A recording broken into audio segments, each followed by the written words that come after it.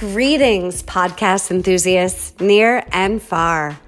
I'm Paulette Gloria Harwood, and I'm your host of Thriving in Chaos.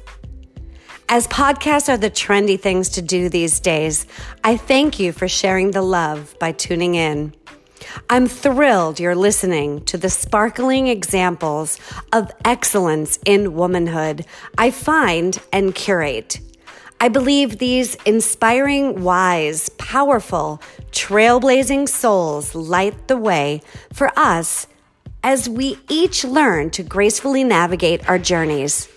As a certified divorce coach, I have been witness to confusion, sadness, change, and growth.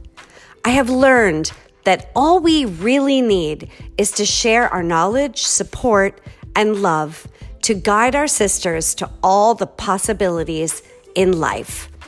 I am dedicated to helping clients leave behind the turmoil, confusion, and chaos of divorce while adding value to their best life with tips, tools, and personal experience. If you are so inspired, please subscribe to my podcast and share with others you think who may benefit. And now, let's thrive in chaos.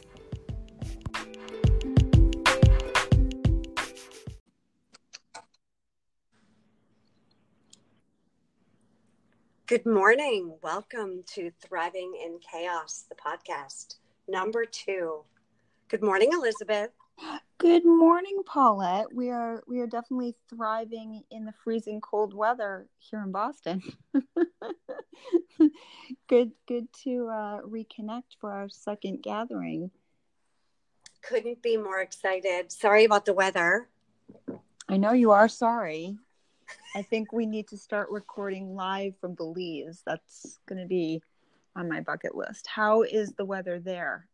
You probably shouldn't ask. I know. I think it's like 74, a little cloudy, a little overcast, a little breezy. I can always tell that the winds are coming from the north because it's low tide. So when the winds come from the south, it's high tide. And when the winds come from the north, it's low tide. That's strange. Like Scituate, what is the tidal difference? Like 3 feet? Like maybe more? Here it's only like 6-7 inches. Yeah, I think it's a couple feet. It's like nothing here. I was joking with somebody over the weekend about you because I think I was screenshotting you it's a little bit unusually cold. I think yesterday was a high of around 7 degrees. And you had texted back that the locals had jackets on because it had dropped to 68. So you weren't getting a lot of sympathy from all of us over here, but it does, and then of course we have to laugh because it is New England and it is the middle of January and this is appropriate weather. It's normal. Yeah. We just kick and scream every time we get it. And of course I'm sure you and Steve had the game on Sunday. I know you guys are watching. We did, and we cannot watch the game live at our house because it's not a broadcast to Belize. You have to have some sort of fancy satellite. So there's a great little airport terminal right up the street at Maya Air with a beautiful second floor, handcrafted Belizean Santa Maria bar with this big screen TV. And we walk in and the bartender's name is Alfonso, and Linda, who's from Brooklyn, New York, and has this great little bagel cafe there. And we walk in and we're the only people in it. And we sit down at the bar and there's this one particular guy was on this side and he's drinking a Bellican and he's watching the LA game. Was it New Orleans? And he's really, really into the game, and we're like, gosh, this guy must be from LA. And he's like, really and I said, so are you from LA? He's like, no, I'm from Boston. Oh, that's hysterical. I know. Of course. Of course. There's Patriots fans in every corner of the world, I'm finding. Exactly. Yeah, it's so true. In fact, that's funny. There's another little sports bar called Sidelines, and all the locals go there, and they all wear their Patriot shirts. There's really a tremendous Patriot fan base here. It's quite interesting. And there's another little bar called the Palapa, and I would say all the bartenders are Patriots fans. So everywhere we go, but the haters.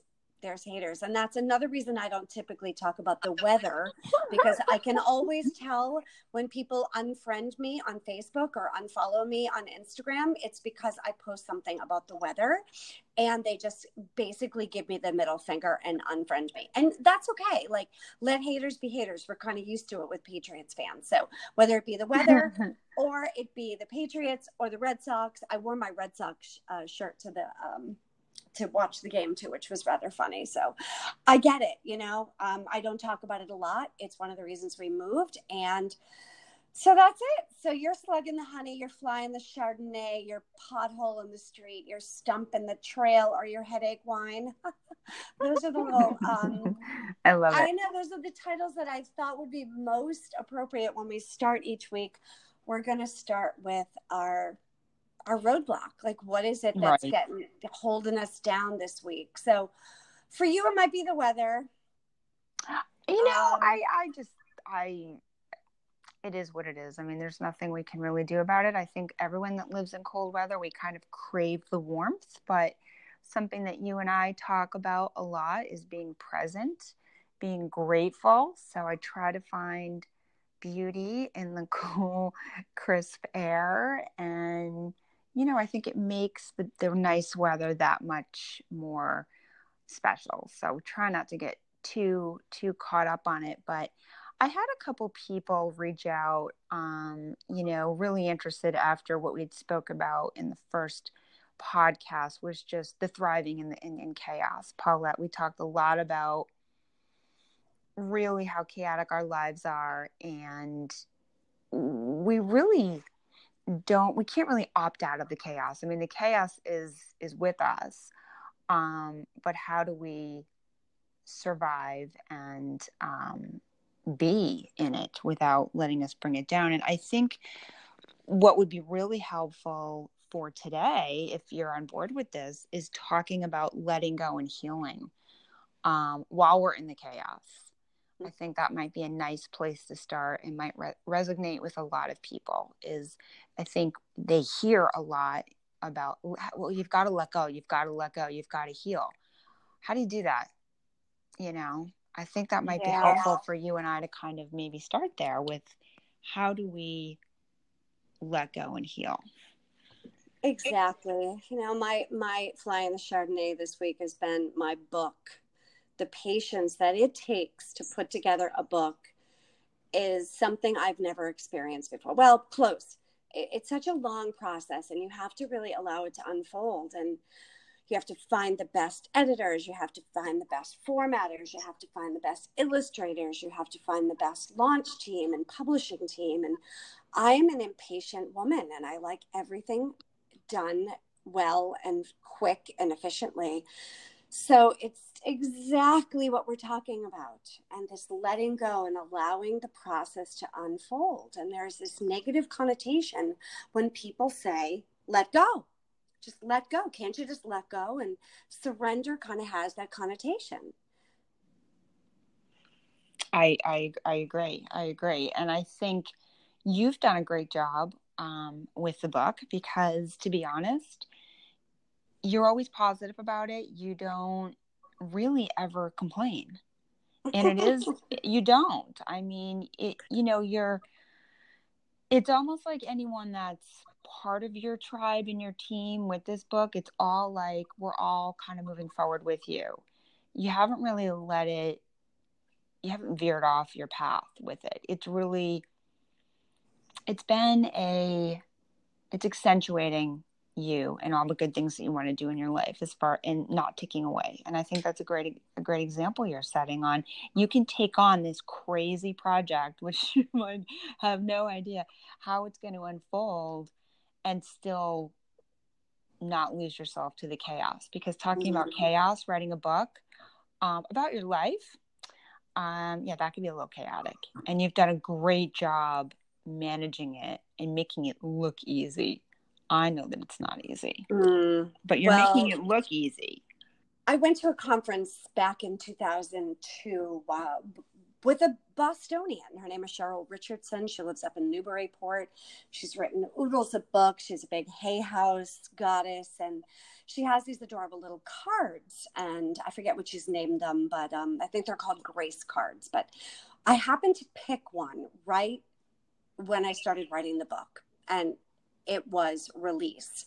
When we release our attachment to the outcome, we allow the power of grace to work its magic. And that's exactly the lesson I've had to learn about letting go, is really releasing our attachment to the outcome, kind of just letting the process.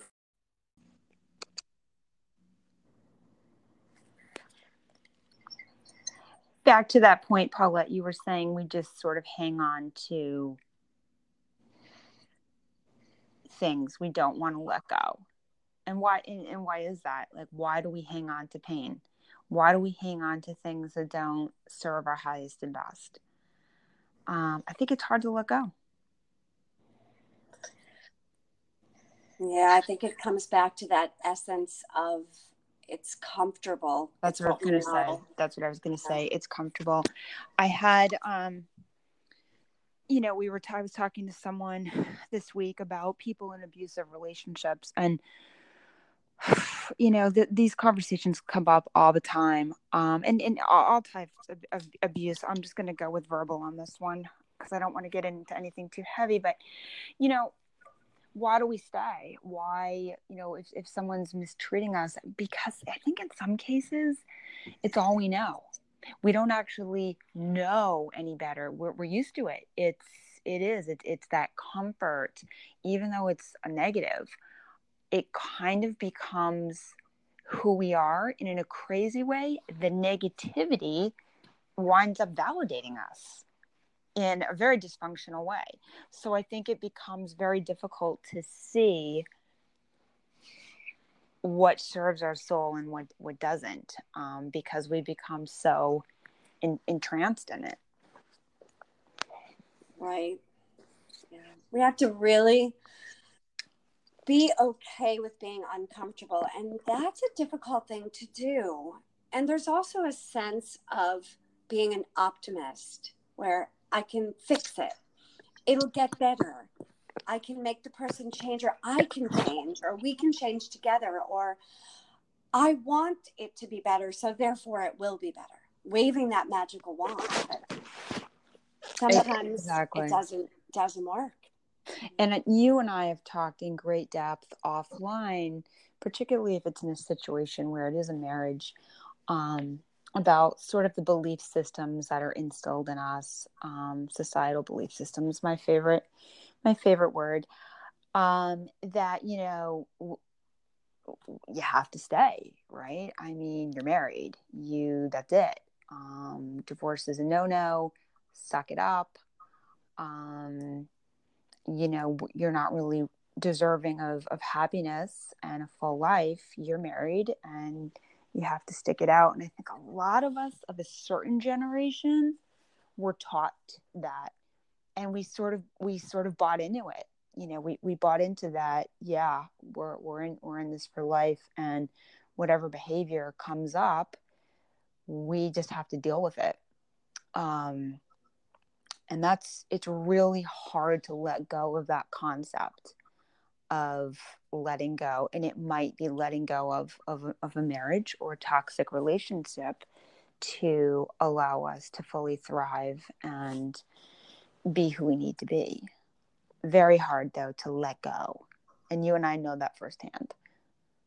I also think it's work situations. It doesn't always just have to be a marriage. It can be a work situation. And even where you are, I was living in Boston, freezing, in a job that was not fulfilling, in a marriage that felt like it didn't fit.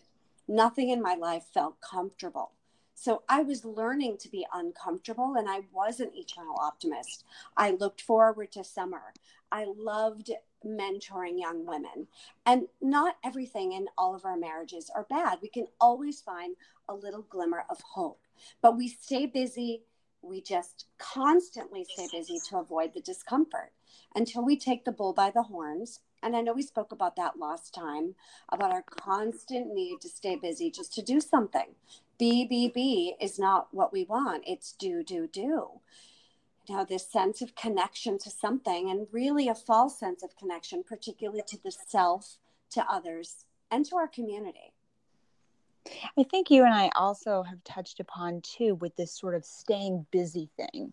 It seems like a lot of relationships, whether it be friendships or romantic relationship, work relationships, because we're always in this state of busyness, this state of chaos, it doesn't enable us to fully get to know someone because there's no time.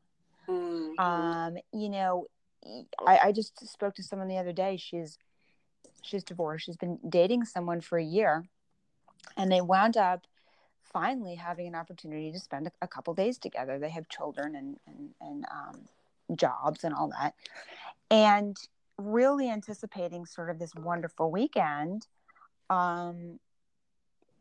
It was an eye-opener for her because in the year they'd been together, they really never had any time, quality time, to get to know her, to get to know each other. And it was a positive because there was downtime and not a lot of chaos and not a lot of noise. And they were able to read and sleep in and go for walks and talk about, some spiritual and high level things that they don't get a chance to. It was actually a wonderful bonding experience, but it was an eye opener for her because after a year, she realized, my God, like this could have gone either way. We really didn't know each other in the way that I thought we did. And I just think that's a really important point, even with, friendships and work and these type of relationships. How do we get to know someone amongst the chaos? Yeah, busy is just another word for avoidance and not allowing situations to unfold slowly and naturally, and dare I say, organically. Slowing down and simplification is key. Exactly. Finding ease and finding what's really essential. I find it fascinating. Maybe the last 10 to 15 years, there's slowly become this popularity of minimalism, tidying up. I mean, look at Josh Becker and Joshua Fields Millburn, and what's his partners, Ryan Nicodemus, and even Marie Kondo's book, which I've read both of them, The Art of Tidying Up, and I think it's I forget what the second one is called. We all get this vision that we're going to live in a cottage with a bed and one pair of shoes, and just keep stripping away to the fact that there's nothing there. This whole kind of, but it's not really how it works. I mean, right. You can clean your closet and you can throw away your papers and dump your clothes off at Goodwill and still be busy. It's a matter of, you just mentioned this, situation where you said, it could have gone either way. It could have gone either way. Down. And yeah. I think to your point, Paulette, sometimes people hear the word minimalism and they're thinking, okay, I have to sell everything. I can't enjoy life anymore. I have to move to the woods in a cabin. And that, well, I mean, yeah, that's obviously an extreme example, but to me, making things minimal is weeding out the things in my life that cause me the most stress, and shift my energy from one that's balanced to one that's chaotic. So right. Say it's a person, we all have that friend. Every time we get an email or a phone call, you can feel the tension in your shoulders. And I'm not saying that we throw people away. What I am saying is maybe we put some distance or we put some boundaries, because sometimes friendships are hard and we want to be there for people. But by a minimalistic approach, we're sort of minimizing the amount of negativity or stressful energy we allow in on a daily basis, because that's going to keep us balanced. We have to be the Mm-hmm. keeper of our own person. No one's going to do that for us. And Elizabeth, don't you think that it comes down to your core values of what's really important to you and what adds value, and contribution, is really key here. It's like, so like, what was the particular moment for you that woke you up, that made you stop and get quiet and learn to cut a little bit aside and really get to that point where you could quiet? Did you have a particular moment? It's funny, Paulette, I did. And I don't talk about it a lot. And I hate to even bring up, the whole divorce thing, but it was about a year after my divorce. I had sort of walked around with my head hanging low, feeling sorry for myself, thinking that all the women that I used to be friends with hated me. And, I was just kind of this poor, pathetic person. I really felt that way. And that wasn't who I was. I was just sort of like letting all of this sort of stuff seep into me. And I literally remember walking out of the gym. I think I was teaching a lot of classes back then. I think I had taught a Pilates class.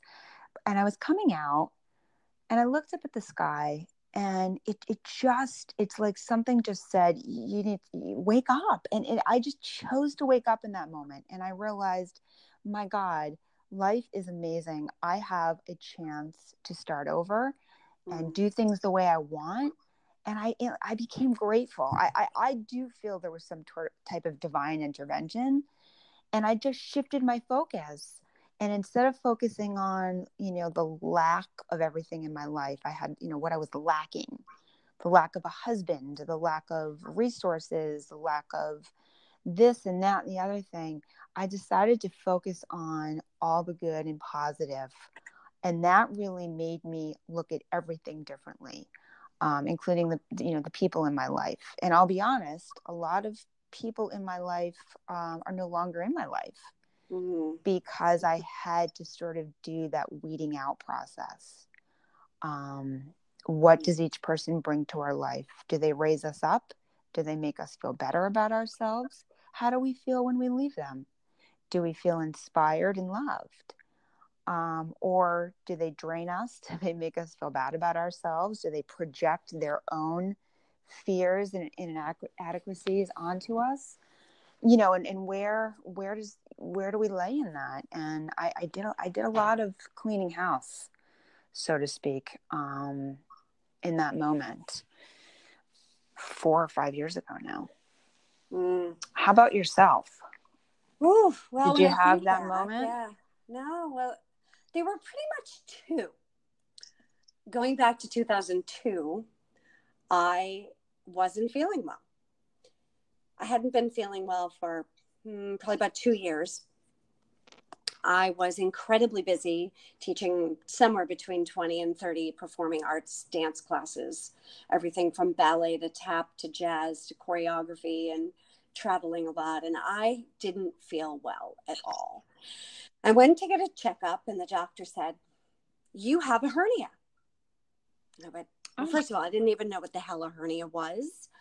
So, I mean, forgive my ignorance, but like, I didn't know anyone who'd ever had one. So I was like, what does that mean? He's like, well, you have a hole in the wall of your abdominals and your intestines are popping out of your belly button.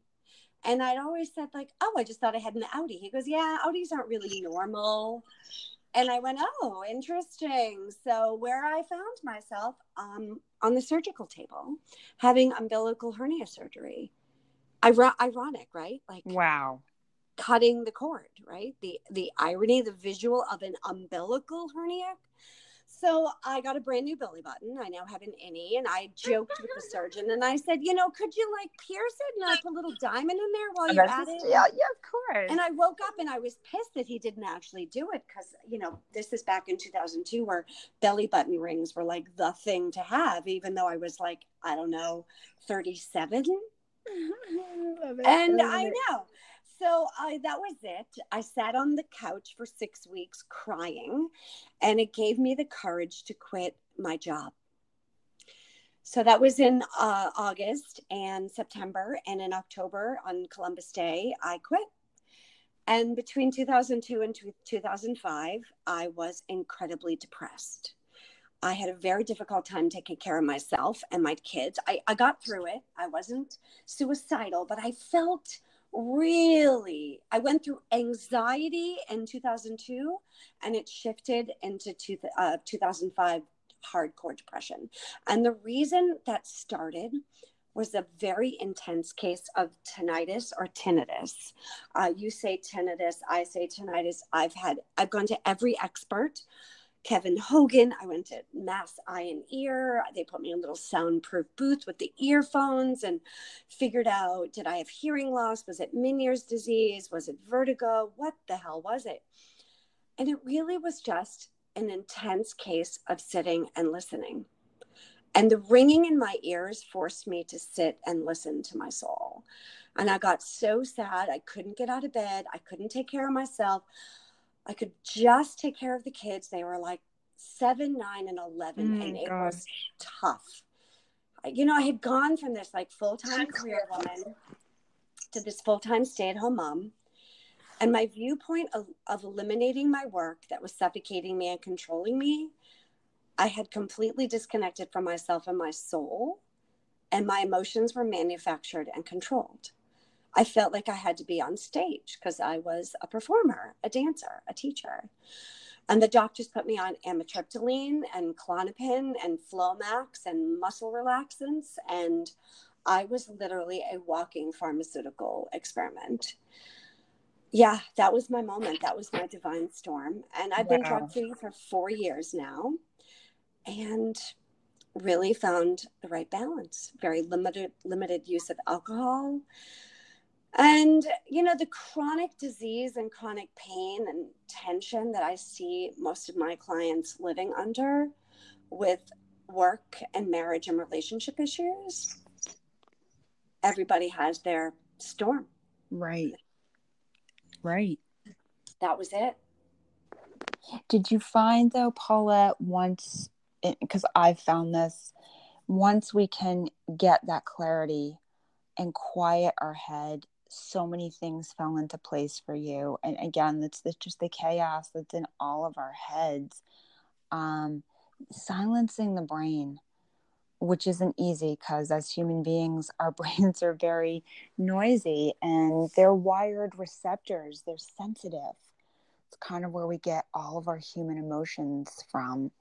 I've found that when I can silence them, and it's hard some days because the noise is very loud, but by working on silencing them, I'm able to make better decisions and stay focused in learning to silence them. And it's learned behavior. It's not something that we're sort of innately born with. We have to teach ourselves how to be quiet, to your point, to be quiet so we can hear. Yeah, I mean, a lot of people that know me know that Rod Stryker is one of my mentors and teachers. And one of the most liberating things that he's taught me is that I am not my mind. I am that which experiences my mind thinking. And the mind is always active. It never stops, even when we're dreaming. I mean, sleeping, it's called dreaming, right? Right. Yeah, mind the little slip there, but I know what you're saying. I know. Prioritize and ask myself some questions, you know, like, what do I want to accomplish? And what is really a priority? And I just broke it down into 3 sections. I call it dump and dwindle, or purge and prune, or whatever you have to do. Like, you know, like emotionally vomit and then let it go. You've got yourself, you've got your relationships, and you've got your work or your business. And you've got to start losing things off the list and keep peeling away. And when you start to ask yourself those hard questions, like, what is the payoff of making this happen? What impact can I make on the world as well as my community and myself? And how well will this benefit others when you got to get out of your self-contained little me world. Yeah. And then what do I need to become, or what qualities do I need to embody to be my best self? And that's where I started to get quiet. Right. You know, you and I talk so much about letting go of the past, and I had a conversation with someone recently at an event. She's talking, and she's divorced and very bitter, and I assumed it was new, which is natural, which is normal in the beginning. We're all a little pissed off, or a lot pissed off. And I said, how long has it been? And again, I'm expecting 6 months, a year, 2 years. She looks at me, Paula, and said, it's been 15 years. Oh. And I just looked at this woman, and I really almost struck down with, my God, she has been carrying the weight of that divorce in her mind, the failure, for 15 years. And it is blocking her on every level. I literally wanted to just grab her and hug her and just say, let it go. It didn't work out. It's okay. Let it go. Let go of the bitterness, because she hasn't been able to have a meaningful relationship. She isn't happy. She's not taking care of herself physically. She is wearing the scar and the burden of that quote unquote failure that she perceives it as. She's wearing it on her sleeve every day. And every day she shows up with that badge of pain that she carries, Paulette. And it did break my heart, because it's defining her. This perceived failure in her life doesn't have to be divorce. It can be anything. This was this one particular thing, but she is allowing it to define her. It is literally who she's become. Mm-hmm. Instead of moving past it, because the only way we can move forward is if we let go of the past. We have to let go. How do we let go? We don't give it energy. We don't feed it. And it's mental. A lot of it's mental. When we start to go to that negative place, or we start to feel bad, we mentally put it behind. Literally, I do that. I actually visualize whatever it is, and I actually move it behind me. I know that sounds kind of wacky. We all have our techniques, but I do that. I'm like, okay, whoop, right behind me. Keep it behind me. Because we all go back to, and we touch on things, and touching on them is okay. Carrying them with us is very different. And Absolutely. That's kind of my point. I just feel heavy listening to you talk about this woman, and the blame and the shame and the scars and the burden and the stigma. It's like she's carrying a tattoo, but it's on her soul, It's on her soul, and I just want to, I hope I get the opportunity to work with her, because she's such a lovely person. But she's never going to be free of it, And 15 years is a long time to carry anything. No one deserves that, No one deserves 15 years of hanging on to pain. I know. Yeah, I think back to who I was 15 years ago, and if I was still stuck where I was in 2003, sitting on that couch after my surgery, crying and feeling frozen and stuck and scared and overwhelmed in every aspect of who I was and where I was going, I'm not sure I'd still be here. It's really why I do the work I do. And I know it's why you do the work you do. And that's why we're doing what we're doing and coming together. And I also want to thank a lot of people that have been encouraging myself and you, Elizabeth, to put this together. It's going to get really dynamic with experts that we're going to bring in. I know right now we're just getting to know you, but yeah, exactly. Thank you. Exactly. We'd also love to hear your input on what you want us to call our intro. We've got Slug in the Honey, Fly in the Chardonnay. Thank you, Alanis Morissette. Pothole in the Street. welcome to Back Bay and the Boston and the Southeast Expressway and the stump in the trail for those hikers, or what I like to call headache wine. You know that bottle of wine that you look at and you haven't even looked at, you've just looked at it and you already have a headache.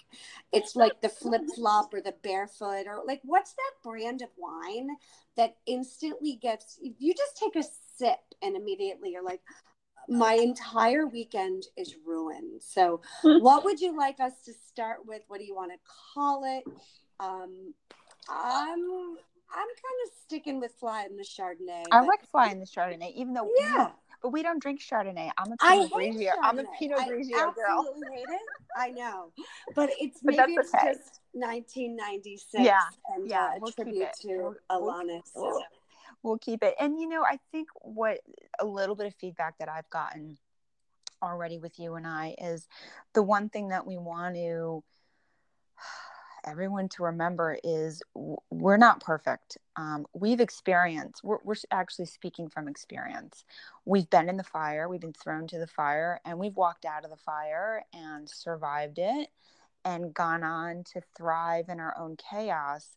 And if there's any way that maybe spending a little time with us, we're just real women with a purpose. We want other people to awake and see the possibilities of what their lives can be.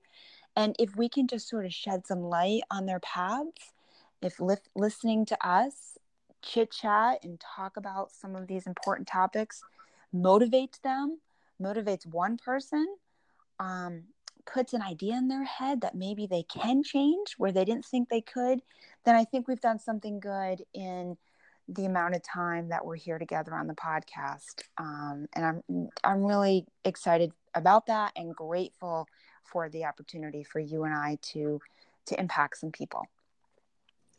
I couldn't have said it better. It has been such an honor to develop a deep, abiding respect and friendship for you. And I'm deeply grateful for this opportunity to really help and shine the light for so many on the possibility of what it means to really live your best life. So less is more. Love you all. Stay tuned next week. Never too late to be the best possible version of all of ourselves, Paulette. Thank you. Talk soon.